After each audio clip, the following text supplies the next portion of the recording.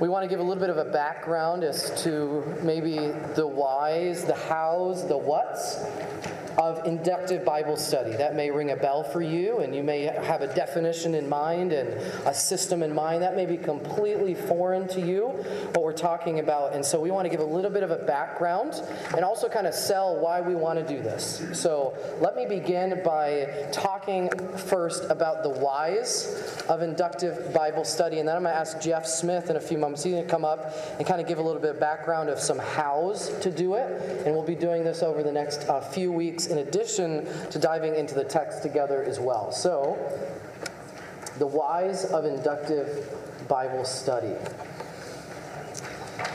Maybe let me start with this. What is inductive Bible study? And Jeff's going to get a little more flesh on these bones, but let me just start there. An easy way of defining it is drawing conclusions from looking at the text itself or the specific section of Scripture. You begin specifically looking at the context and who it was written to and why it was written to them and what was written and who's the one that actually wrote it. You take all of those things and then you come to a conclusion based on that study.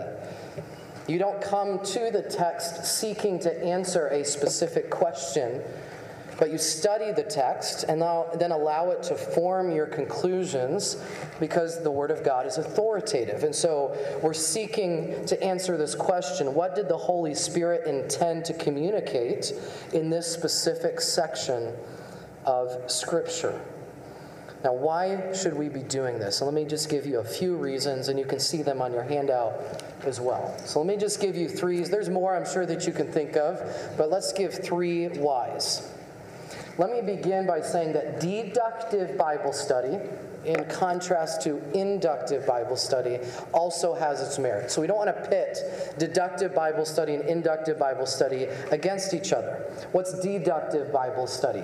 Well, it's good for us to even use deductive methods because that is kind of how we systematize our doctrines based on what the Scriptures teach. So as an example, we want to come to a conclusion about what the whole of Scripture teaches about Jesus Christ, the doctrine of Christology. Who is Jesus?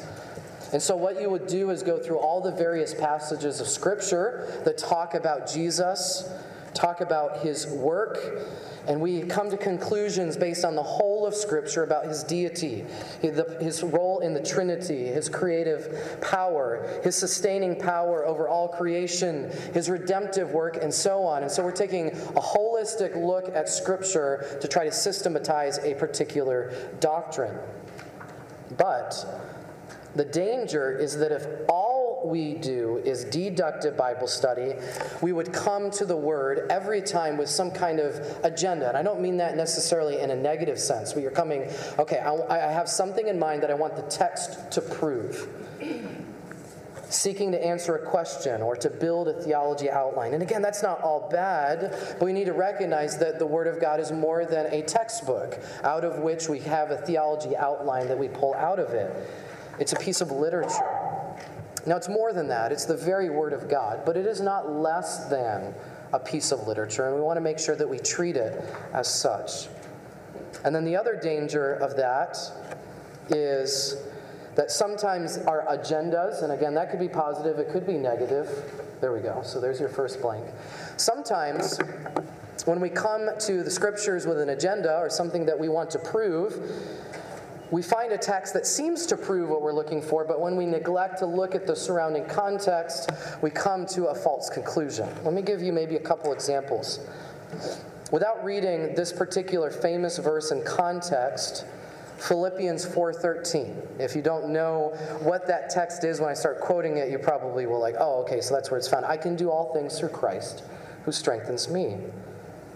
And without the surrounding context, that seems like that is going to be a perfect verse for anything that I want to do. Any dream that I have, I can do it. I can fly because I can do all things through Christ. I know that's a little bit of a stretch, but sometimes we pull that text right out of context and say, okay, I can do everything because Christ strengthens me.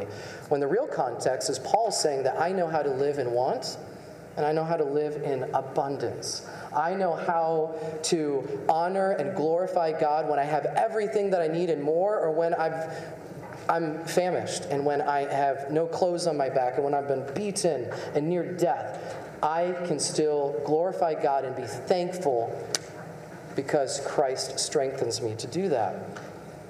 How about hearing a preacher use like a Greek word like dunamos? Maybe you've heard that before, and that's the Greek word that we get our word dynamite. So every time you see dunamos, it's this dynamite, explosive-like power, but then you say, wait, the original context, the Greeks had no idea what dynamite was. And so that has a different context and a different definition than us thinking a stick of dynamite and all the explosive power that we usually associate with dynamite is it's destructive. And there's a different idea of that word dunamos in the New Testament. Maybe Proverbs 22, verse 28. Remove not the ancient landmark. Maybe you've heard that as a warning. Don't change a long-standing tradition, because we're not supposed to remove any ancient landmarks. I've even heard it used as a proof text to not use any other translation of the Bible, but what somebody enjoys, usually like the King James Version of the Bible. But the context, both historically and in the surrounding verses, clues us in that word landmark is an ancient Hebrew way of marking out someone's territory. So the proverb there is not talking about not moving traditions and not using something different than what you're used to, but it says don't lie about your property boundaries. Don't move someone else's property boundaries so that you now have more land. In other words, don't steal anybody's land and be honest about the land that you have. So inductive methods of Bible study allow us to go to the text and ask the question, what does the Holy Spirit intend to tell us? And this type of Bible study should help us avoid some of those types of fallacies. And lastly, I do want us to realize that inductive Bible study is not just an end in and of itself. Without trying to sound condescending, Jeff and I, as we kind of talked about this, are praying that this method will act kind of like training wheels do with a child who's trying to read or trying to learn how to ride a bike. And again, please don't get offended at this. This is what I mean by this.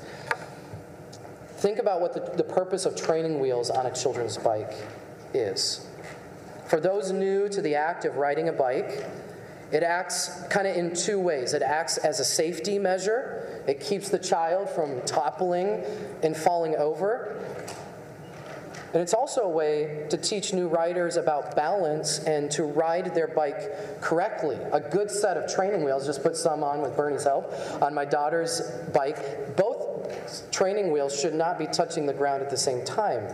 They kind of go back and forth, and they teach the rider to balance to where now really the goal is to keep the training wheels off of the ground and just be balancing on the two main wheels of the bike.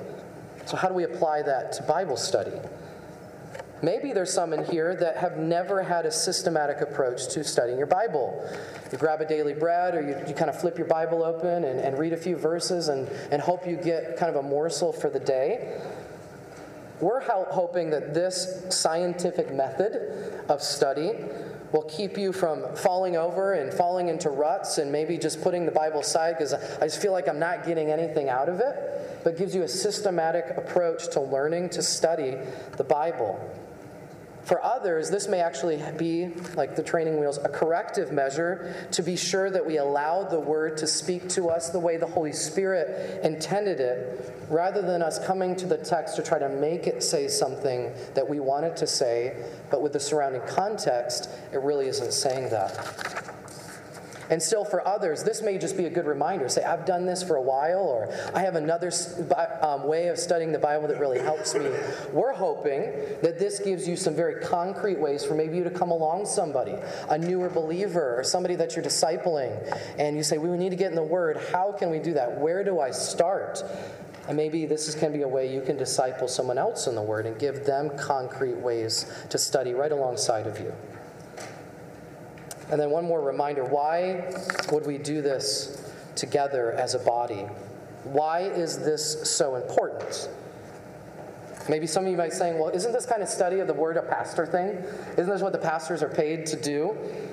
Well, the New Testament church has been commanded to give attention, and these are to the church, attention to the reading and the understanding of the word, Acts 2:42. We see Timothy being admonished by Paul to do this in 1 Timothy 4:13.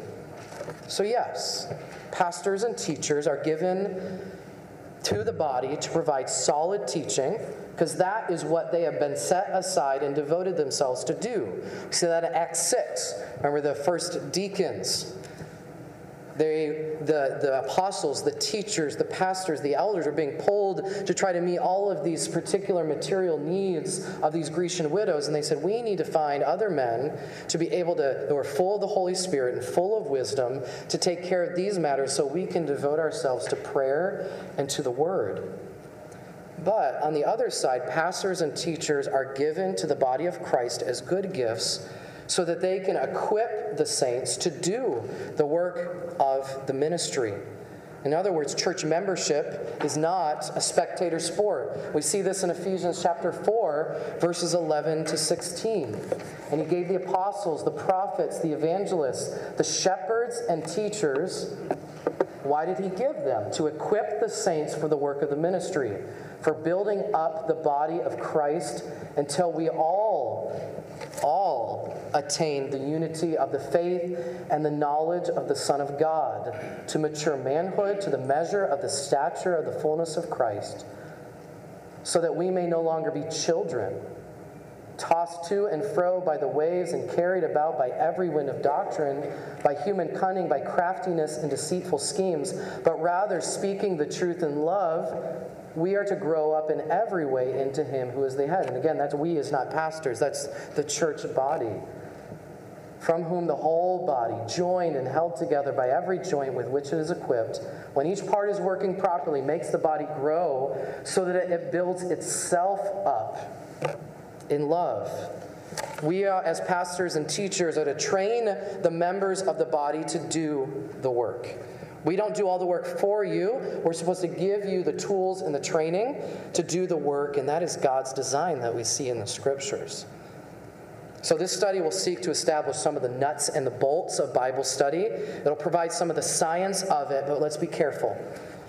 We never want to just get in a rut to where all we're doing is intaking information and growing in our knowledge of theology. That's all important. And having it be cold and dry and dead. Because we need to remember that Satan's theology and his knowledge of the Scripture is probably innumerably better than us.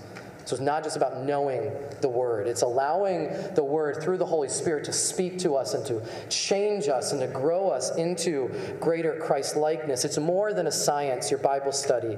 It needs to be almost like a combination of art and science under the supernatural guidance of the Holy Spirit. Like learning any other discipline, you start with the basics and allow those to be ingrained into your muscle memory so that they become second nature. But any skilled musician or craftsman or doctor or lawyer or athlete, teacher, a parent, at some point learns to kick off the training wheels of what they're doing and really enjoy the bike for the tool that it is. It's a gift to get places faster and to enjoy places of nature, to spend time with friends and family. But they can't do that without allowing those training wheels to teach them the basics. So we're praying that the study over the next little while will be seen not as an end to itself, to say, all right, I got this thing down, I got the method, I'm just going to put a grid over the Bible every time I read it and do this and close it, and it becomes cold and dry to you. We'll pray that this will be a tool that will allow you to see Jesus through the pages of Scripture, to enjoy the big story of God's redemption no matter what book you're in your personal study, and ultimately to grow to love God and others through the transformative power of God's Word. Remember, Jesus prayed for us. Sanctify them, his children, his family, with thy truth. And what is the truth? The Word is truth, so it's the main tool for our sanctification. So there will be times when it's good to open the Bible and kind of like press play on the movie and let it go from start to finish, and you just enjoy the whole picture. But sometimes if you get the background behind a film and stop it at different scenes and kind of analyze what happened, sometimes the movie actually becomes even more alive to you. And so we're hoping that both those things will happen. So let's learn to do both well in the context the Holy Spirit intended when he inspired the Word. So that's the whys. I'm going to turn it over to Jeff and talk a little bit about the hows, and hopefully I'll have a few minutes to dive into the text this evening as well. Thanks, Pastor Kyle. I am not up here because I'm an expert on inductive Bible study. Here's how I got here. This summer, I was asked to teach a Sunday school class on how to study the Bible. And the third lesson of the series, we dove into how to do inductive Bible study. We spent 2 weeks on it, and the class did some of it together. And it was really helpful to me. I hope it was for the class as well. I find that when I teach something, I learn more than my students do, and perhaps I needed it more than my students did, and that's why the Lord had me teach it. So as we were going through that, I learned some ways of reading the Bible that were so helpful to me. There were just a few simple things that caused my Bible reading to be more interesting. I saw more in the text. I sensed the Lord's presence with me to a greater degree as I was reading through His Word, and it directed me to more truth about His character, about my own sin, all sorts of things. So there are many benefits as I started to do this, and I continue to learn how to do inductive Bible study.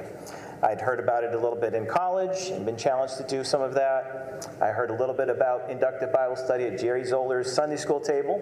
I remember one week Jerry had us reading a text together and doing that inductively, because years ago he'd done that with a Christian group in college, and that was their whole approach to Bible study together. So some of you maybe have had some experience with inductive Bible study in the past, and we just want to present that to you and maybe give you some help doing that, and just praying that it'll revitalize your study of God's Word. And we live in a society where we see a verse hung on a wall. We see it on our Facebook pages posted. We have a lot of verses that are digested by somebody else for us and given to us in devotions. But to be able to really read the Word of God and for it to be the food that the Lord intended it to be for us, we really need to spend some quality time. And we need to remember that the Bible is, in many ways, a love letter from God to us. And if you have had a love letter sometime in your life, you probably can remember how you read those love letters, right? If it ever came in the mailbox, long-awaited love letter, you were eager to open it up. You cherished that thing, and you would just pore over the words, the nuances, things that may have been underlined in that, right? And it just became so dear to you. Well, this is God's love letter to us, and we ought to read it with that same sort of attitude. So hopefully tonight we can give you some practical things. We're just going to focus tonight on observation, which is the first step of inductive Bible study, and then we'll hopefully be able to have that modeled for us. Pastor Kyle will come back up, and we'll do that for Mark chapter 1, verses 1 through 8. So, in inductive Bible study, Pastor Kyle gave a good background on what inductive reasoning is, really, and where inductive Bible studies come from. This is something that we see in the world of philosophy and also in science, reaching conclusions by making many careful, specific observations, and then building those observations up into patterns, tentative hypothesis, and then a generalized conclusion. And so it is a helpful method even applied to the Bible. It's helpful in applying this to all truth, but particularly with the Bible. Okay, so one thing that you're going to get in any discussion of inductive Bible study are the three phases, the three steps. They are observation. What does the text say? Interpretation, what does it mean? And application, what does it mean to me or for me? You know, a lot of times we start with, what does it mean to me? We can get into trouble in our Bible study. And I think it's really important that those steps are done in order, that we start with observation, we come humbly to the text, and we come as students of God's Word. There are a lot of specifics on your handout tonight, but the most helpful thing is just to realize the importance of slowing down and being a student of the Word of God and just approaching it humbly and prayerfully, and how important that is. You don't need to learn a fancy marking system. You don't need to learn all of these steps in order to do this. But if you can remember and realize the importance of feeding yourself well on the Word of God by slowing down, by taking it very humbly, coming with the mind of an observer, you will be well served in your Bible study. So these steps are progressive, meaning that they need to be done in order. We start by building up a lot of observations, and then from those observations, interpreting. And interpreting is largely, what did it mean to the original audience? What did this passage mean in context, right? And then moving over to application after that, which is also important. We don't want to stop with just observation. We have to go all the way through in order for to get the full value of reading Scripture. So we're going to look at the hows of observation, and that's the first step. As you know, the goal is to interrogate the text. Science is sometimes viewed as an enemy of faith, and we can be reluctant sometimes to apply anything scientific to our Bible study, and this is sort of a scientific method. But good science is a great foundation to apply to our study of Scriptures. We want to approach it the same way that somebody out in the field observing a species of animals would observe so carefully, noting all the details, writing them down, pondering them. Why does this happen, right? What could be an explanation? Having that hunger, that desire to seek for truth. As we're reminded in the Bible, we are to seek for wisdom, to cry out for it. That we are to seek first even the kingdom of God, right? We do that through His Word. So to have the mind of an interrogator, maybe a detective would be another way to look at it. Has to look at every piece of evidence and really see, what do we conclude from this evidence? So the goal is to interrogate the text. And first thing we want to learn is the 5 W's for that. I'll put them all up here. So who is speaking to whom is an important question to ask. As we begin, we want to learn who is writing, who God used as the human instrument of the inspired Word of God, and who is He writing to? That really changes the purpose and helps us understand the purpose of the text and gives us context. What are they saying? When are they saying it? What was going on? Paul writing from prison? Was this his first time being arrested, or his second arrest? And is this on his mission? Which one of his missionary journeys? Right? What was going on? Was this church going through persecution? A lot of times we get this in messages, right? The context. When are they saying it? Why do they say they are saying it? I'm writing this to you because we sometimes have that very clearly stated in Scripture. And then what is the context? What is the context? Context is so important for good Bible study and good application. We want to answer these questions by marking our text, by writing notes and recording observations that we have about the text as we go through, by asking questions of the text and looking for the answers within God's Word, by making lists, and by noting what's before this passage and what's after it. Why is it placed here? Right? As Kyle said, the Bible is literature. It's written as literature. Certainly more than literature, but it is written with a context, with a story before and after. And it's part of a bigger story, right? So we want to look at the cultural context, historical context, and the personal context, perhaps, of what's going on in the situation. Okay, I need to throw in a Yogi Berra quote, just because.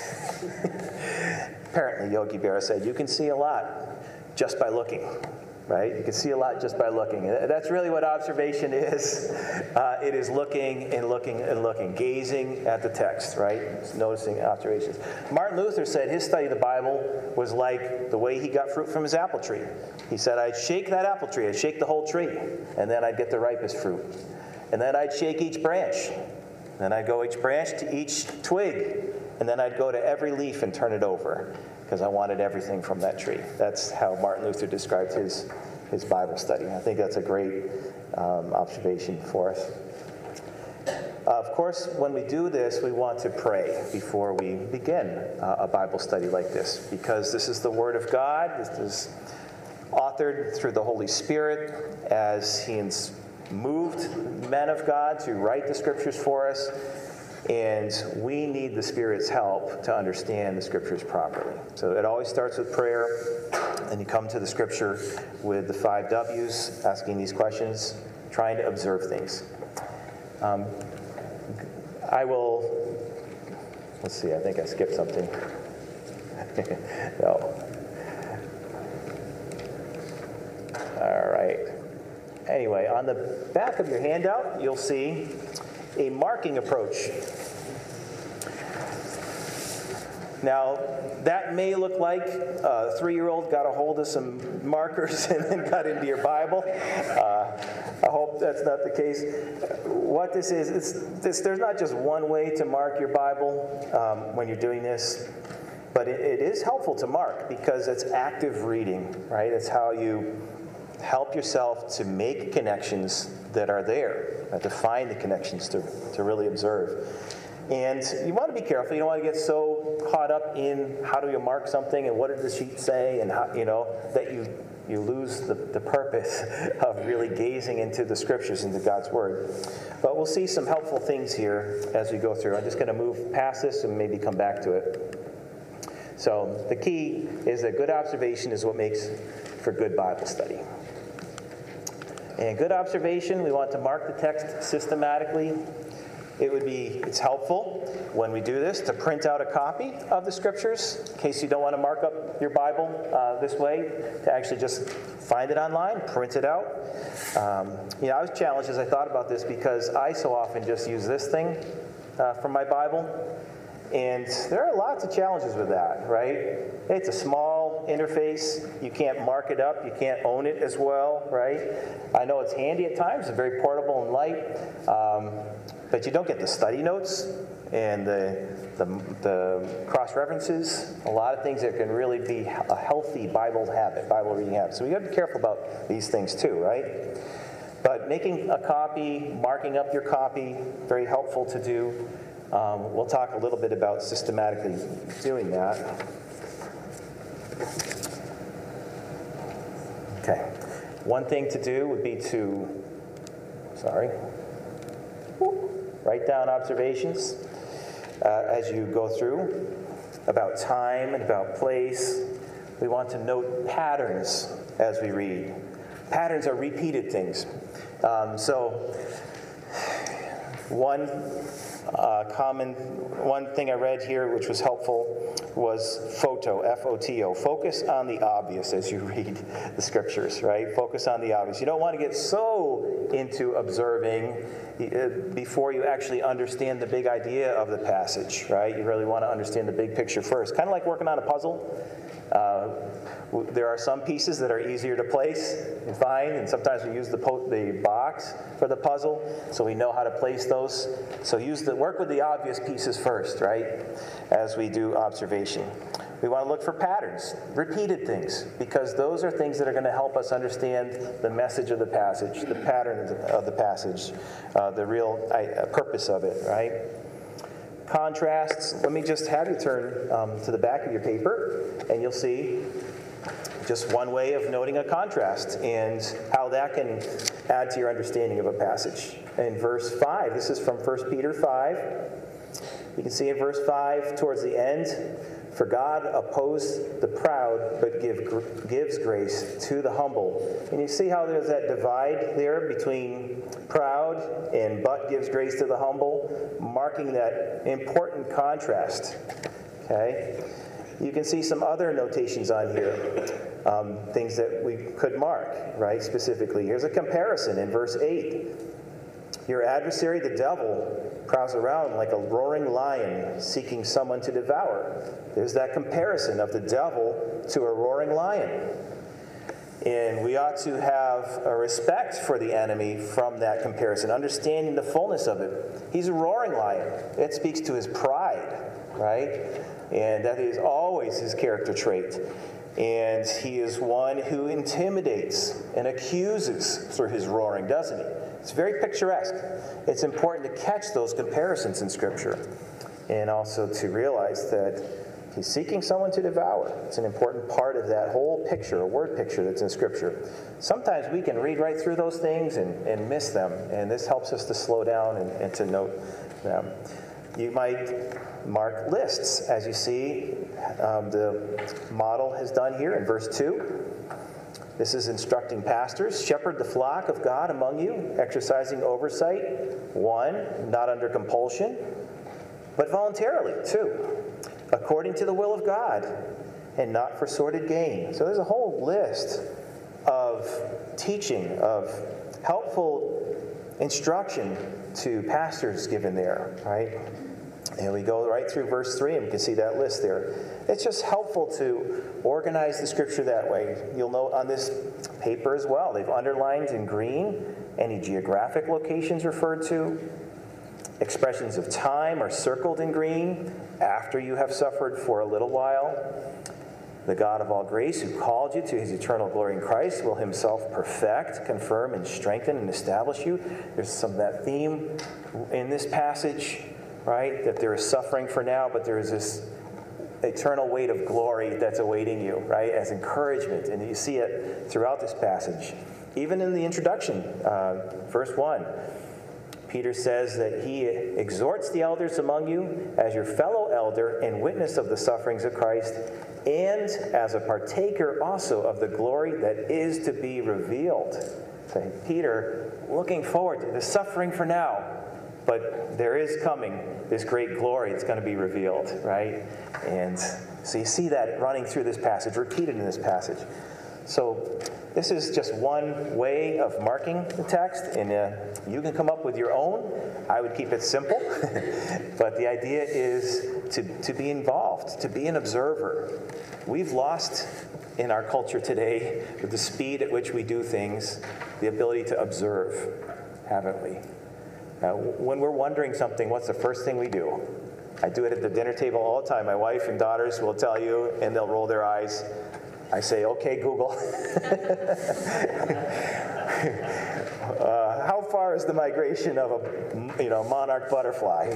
Whatever. We come up with these questions at the table, and we just think Google has it for us, right? We've lost the art of really observing things. Think about David. He was a shepherd out in the fields, observing the night sky, making conclusions about his God from that. Right? He had all this time to do that, and he had the Scriptures to meditate on. Right? We've lost some of that, the speed of our society. We're content to let other people do our digesting for us, and so we miss out on the nutrients, right, in that metaphor. So you want to note patterns, contrasts, parallels, lists. Does this still work? Pastor Brad thing? Okay. Note linking words in material. We've all heard that. When a therefore is there, we want to see what it's there for, right? That's so important. A good technique is to summarize what came before the therefore that caused that to be written, right? We have one in the passage on our back, verse 6. Therefore, humble yourselves under the mighty hand of God. Well, why is that there? What's that concluding? Because he opposes the proud, but gives grace to the humble. So humble yourself, right? It's a great reminder. Connecting the verses, connecting the thoughts. That's an Old Testament quote from Proverbs 3:34. And that's also important to note. What other scriptures are being alluded to? What's a deliberate connection to another passage of Scripture? And study those passages as well, right? A good thing, too, is to write down connections or questions that you have. We have a place to do that on our Bible study guide tonight where it says notes. So as we're looking at Mark chapter 1, I was thinking, as I was reading that this morning again, why does John the Baptist wear camel's hair and a leather belt? And in a gospel that's so condensed, why are we told that? It seems like, it's mentioned and then we leave that topic. Why was that important, right? It's good to ask the text question and carry the question around with you. Talk to people and find out and read in God's Word. Study the path, the trail, come to those conclusions. And then memorization will only help. You know that this is true. As you memorize a passage, you get to work on it until you own it. And as you're doing that, you're meditating on the Scriptures. And that really helps you to think in different contexts as you're going through different life experiences. What does this mean? How do I apply this to this situation that I'm in now, right?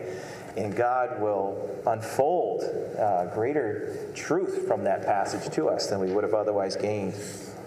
So those are some lists of things to do as we observe. Again, even if we do some of those things, you'll find your Bible reading will be revitalized. The Lord will use that because we're coming humbly with the heart of a questioner. So I think we're going to practice, and you guys might want to stand up and stretch a bit. I know this has gone on long, so why don't you go ahead and stand up. And if you need another a prayer journal, they're still back there. You might want to take a walk over there, grab that.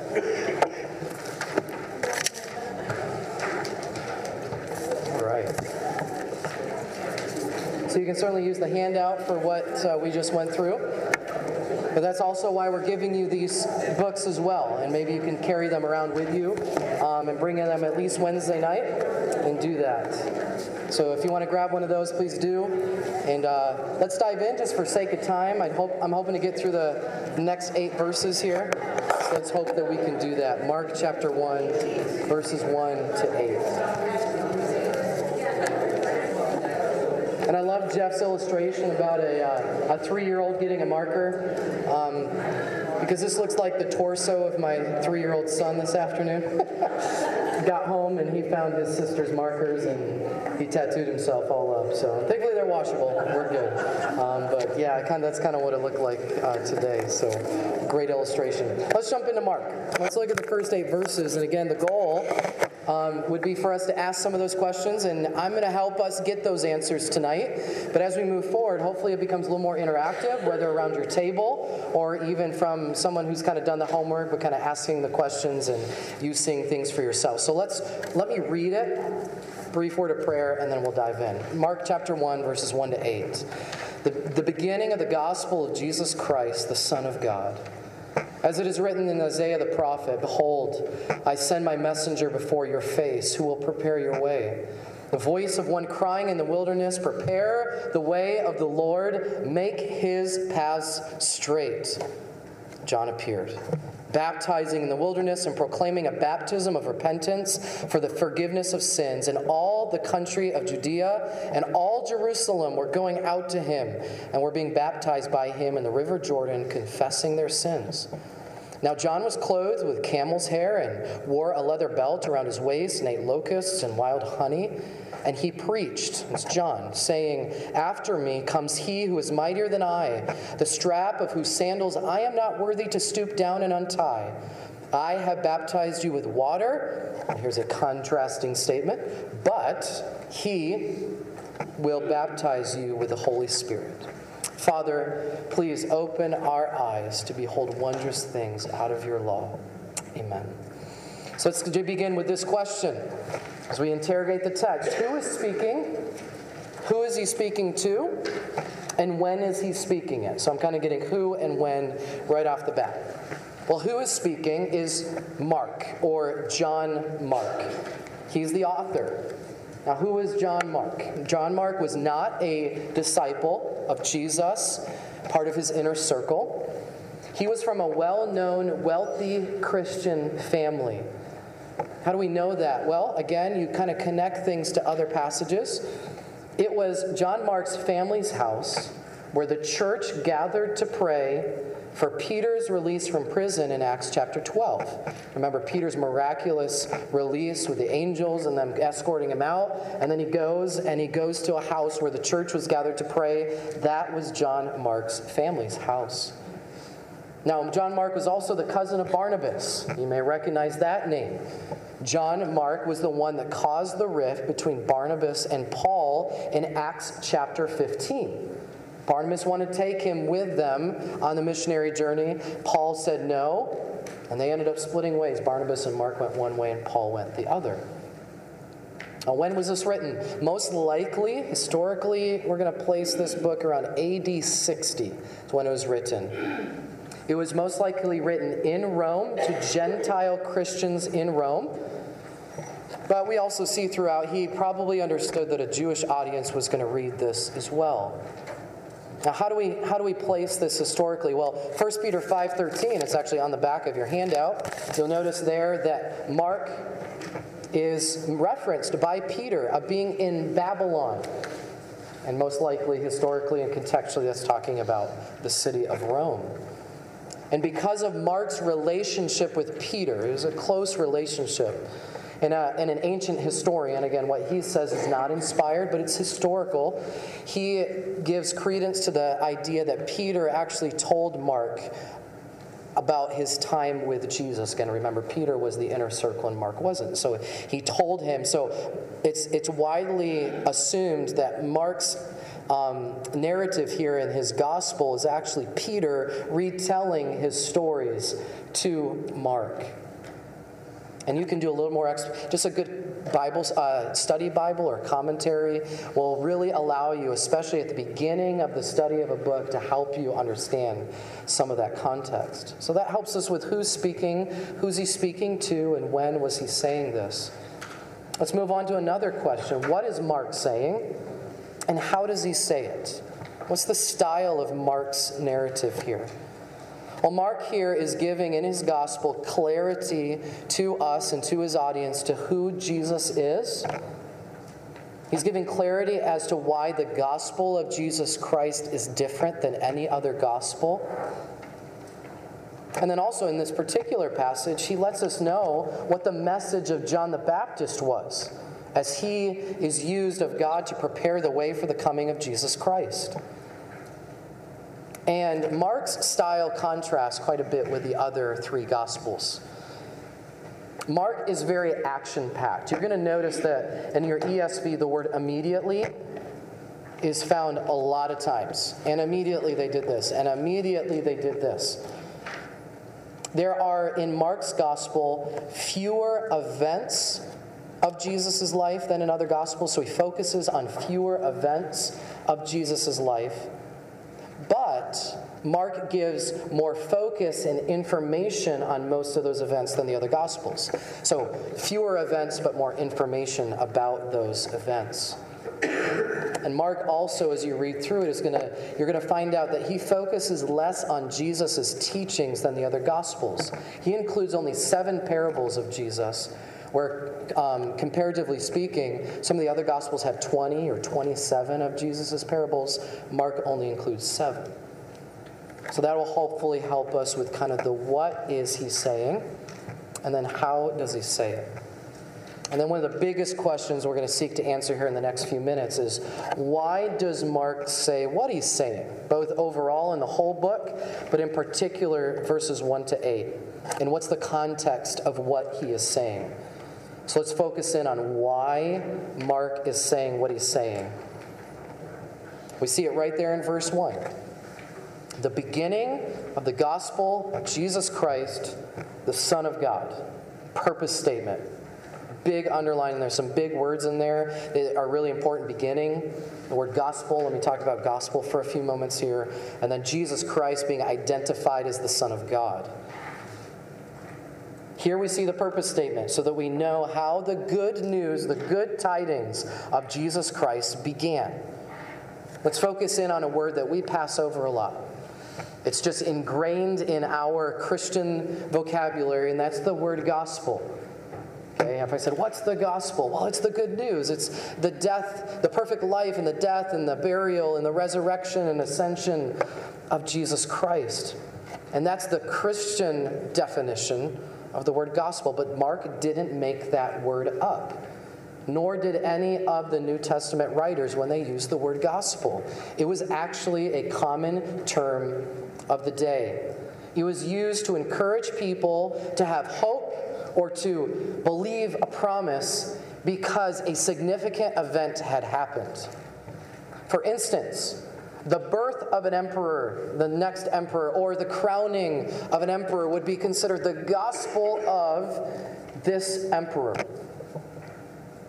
This is a significant event. We should have hope. There's things that they promise. We see that even every election cycle, right? You can say the gospel of this president. They have made so many promises on the campaign trail, and now they've been elected, and it's all going to happen. Those, at least of their party, have hope and joy that this is actually going to get done this time. And so that's a similar idea of the gospel, the word gospel being used in the general culture of Mark's day. But here, Mark uses the same exact word to talk about the coming of Jesus. He will continually flesh out through this book why Jesus really is the only one who has a true gospel. That because of his coming and his work, his death and resurrection and ascension, you can have lasting joy and lasting hope, that the gospels of every emperor before you failed. Why is Jesus coming the best message that will ever be proclaimed? So a modern day, not a modern day, but a reader in Mark's day is going to hear the word gospel and say, okay, is this just like every other emperor and every other significant event? There's promised hope and they always fall short. And we're going to see that the answer is a resounding no. So the message and the person, Jesus being the Son of God, differentiates this gospel from all others. So Mark is very interested in having a contrast between the gospel of Jesus and the other gospels in the culture.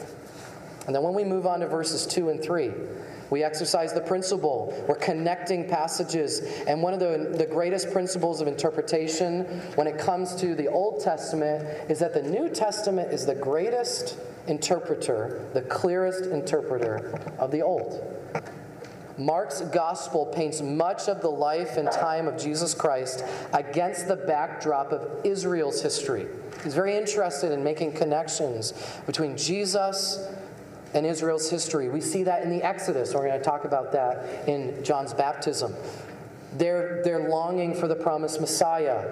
He connects and quotes the books of Daniel, Malachi, Psalms, Jeremiah, Zechariah, of course Isaiah as well. So keep an eye out for those today and then as we move forward. So Mark, in verses 2 and 3, under the inspiration of the Holy Spirit, takes passages from both Isaiah 40, that's Isaiah 40 verse 3, and Malachi 3 verse 1.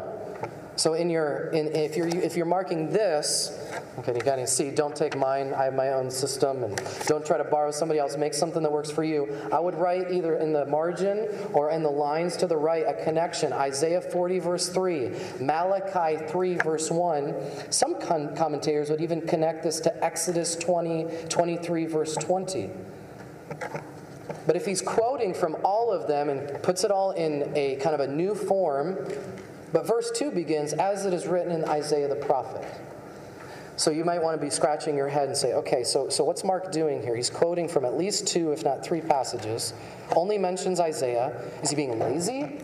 Is he trying to be deceptive here? Why does he only say Isaiah? But again, a little study in context. It was very common practice in his day when multiple sources were cited to only cite the most common or the most prominent or the most well-known source. Isaiah being a major prophet in contrast to Exodus being part of the Pentateuch, and then Malachi being a minor prophet. Isaiah being the major prophet is probably the most important, I'll use that term, important source for this quote. And so he's just going to reference Isaiah. So verses 2 and 3, why now? Why is he quoting these passages? Well, it sets the backdrop for 2 main characters in this passage, John the Baptist and Jesus. Mark uses the prophetic voices of Malachi, Isaiah, maybe even Moses, to root John, to root Jesus, and the gospel of Jesus in Old Testament prophecy. Again, what Roman emperor who's going to say the gospel of Nero is here is going to have Old Testament prophecy about him like Jesus did? None of them. So it's painting, again, the differentiation between Jesus' gospel and every other one. He wants his audience to know that Jesus was the Messiah, John was the prophesied messenger. And why are these passages significant? Isaiah 40 verse 3 reads this. This is in context. A voice cries, "In the wilderness, prepare the way of the Lord. Make straight in the desert a highway for our God." So that begs the question, in Isaiah 40, what's the context? It was written to Israel regarding their captivity in Babylon and God's promised deliverance of his remnant through his intervening sovereign grace. So how does that connect with John the Baptist and Jesus? Well, the voice or the messenger that's quoted in Isaiah 40 is now connected in Mark chapter 1 to John the Baptist. And it's used, and this person was to be used of God to basically clear a path for Jesus. In Isaiah, if you read the Isaiah context, when it says, "Prepare the way of the Lord, make straight a desert highway for our God," Lord and God, that's Yahweh, that's Israel's God. So why is it significant that Mark connects Yahweh, Israel's God, to Jesus in verses 2 and verse 3? When it says, "Prepare the way of the Lord," now speaking of Jesus in verse 3 of Mark. This is significant because he's connecting the God's deliverance of Israel from Babylon to Jesus' gospel of deliverance for all people. It establishes, number one, the deity of Jesus. He directly connects Yahweh with Jesus. Very important, establishing the deity, and that Jesus is the true fulfillment of God's prophecy, not only to his people, but now with this new gospel, it's a prophecy that's going to go across all of the nations. That the covenant to Abraham, that though Abraham and his seed will be a blessing to all nations, is now coming to fruition. And the reference to Malachi 3:1, "Behold, I send my messenger," I'm going to give you homework. You can do that, okay? So let's keep going. You can try to see what the connections are there, get some good commentaries, and read that as well. Let's move to verse 4. Verse 4. So 2 and 3 root John and Jesus in Old Testament prophecy. Verse 4 makes it very clear that John the Baptist is here. He was the one who was prophesied of in the Old Testament. And we want to ask the question, what was his message? What's he saying? Well, it's a message of repentance and forgiveness of sins that is now being demonstrated by an outward sign of baptism, of immersion. Now, we could read right past that and say, oh yeah, baptism, we do that today. But remember, Jesus' earthly ministry hasn't started yet.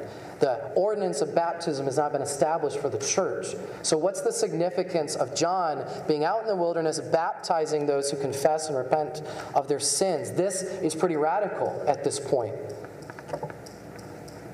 Unlike continual ritual cleansing that God's people were commanded to practice under the Old Covenant and was something that they did to themselves, they washed themselves, this is a significantly different sign of repentance, of confession, and of the promise of forgiveness of sins.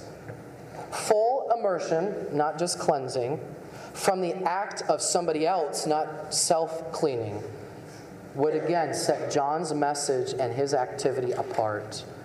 Something new is coming. He's preparing the way. He's clearing obstacles for the gospel of Jesus.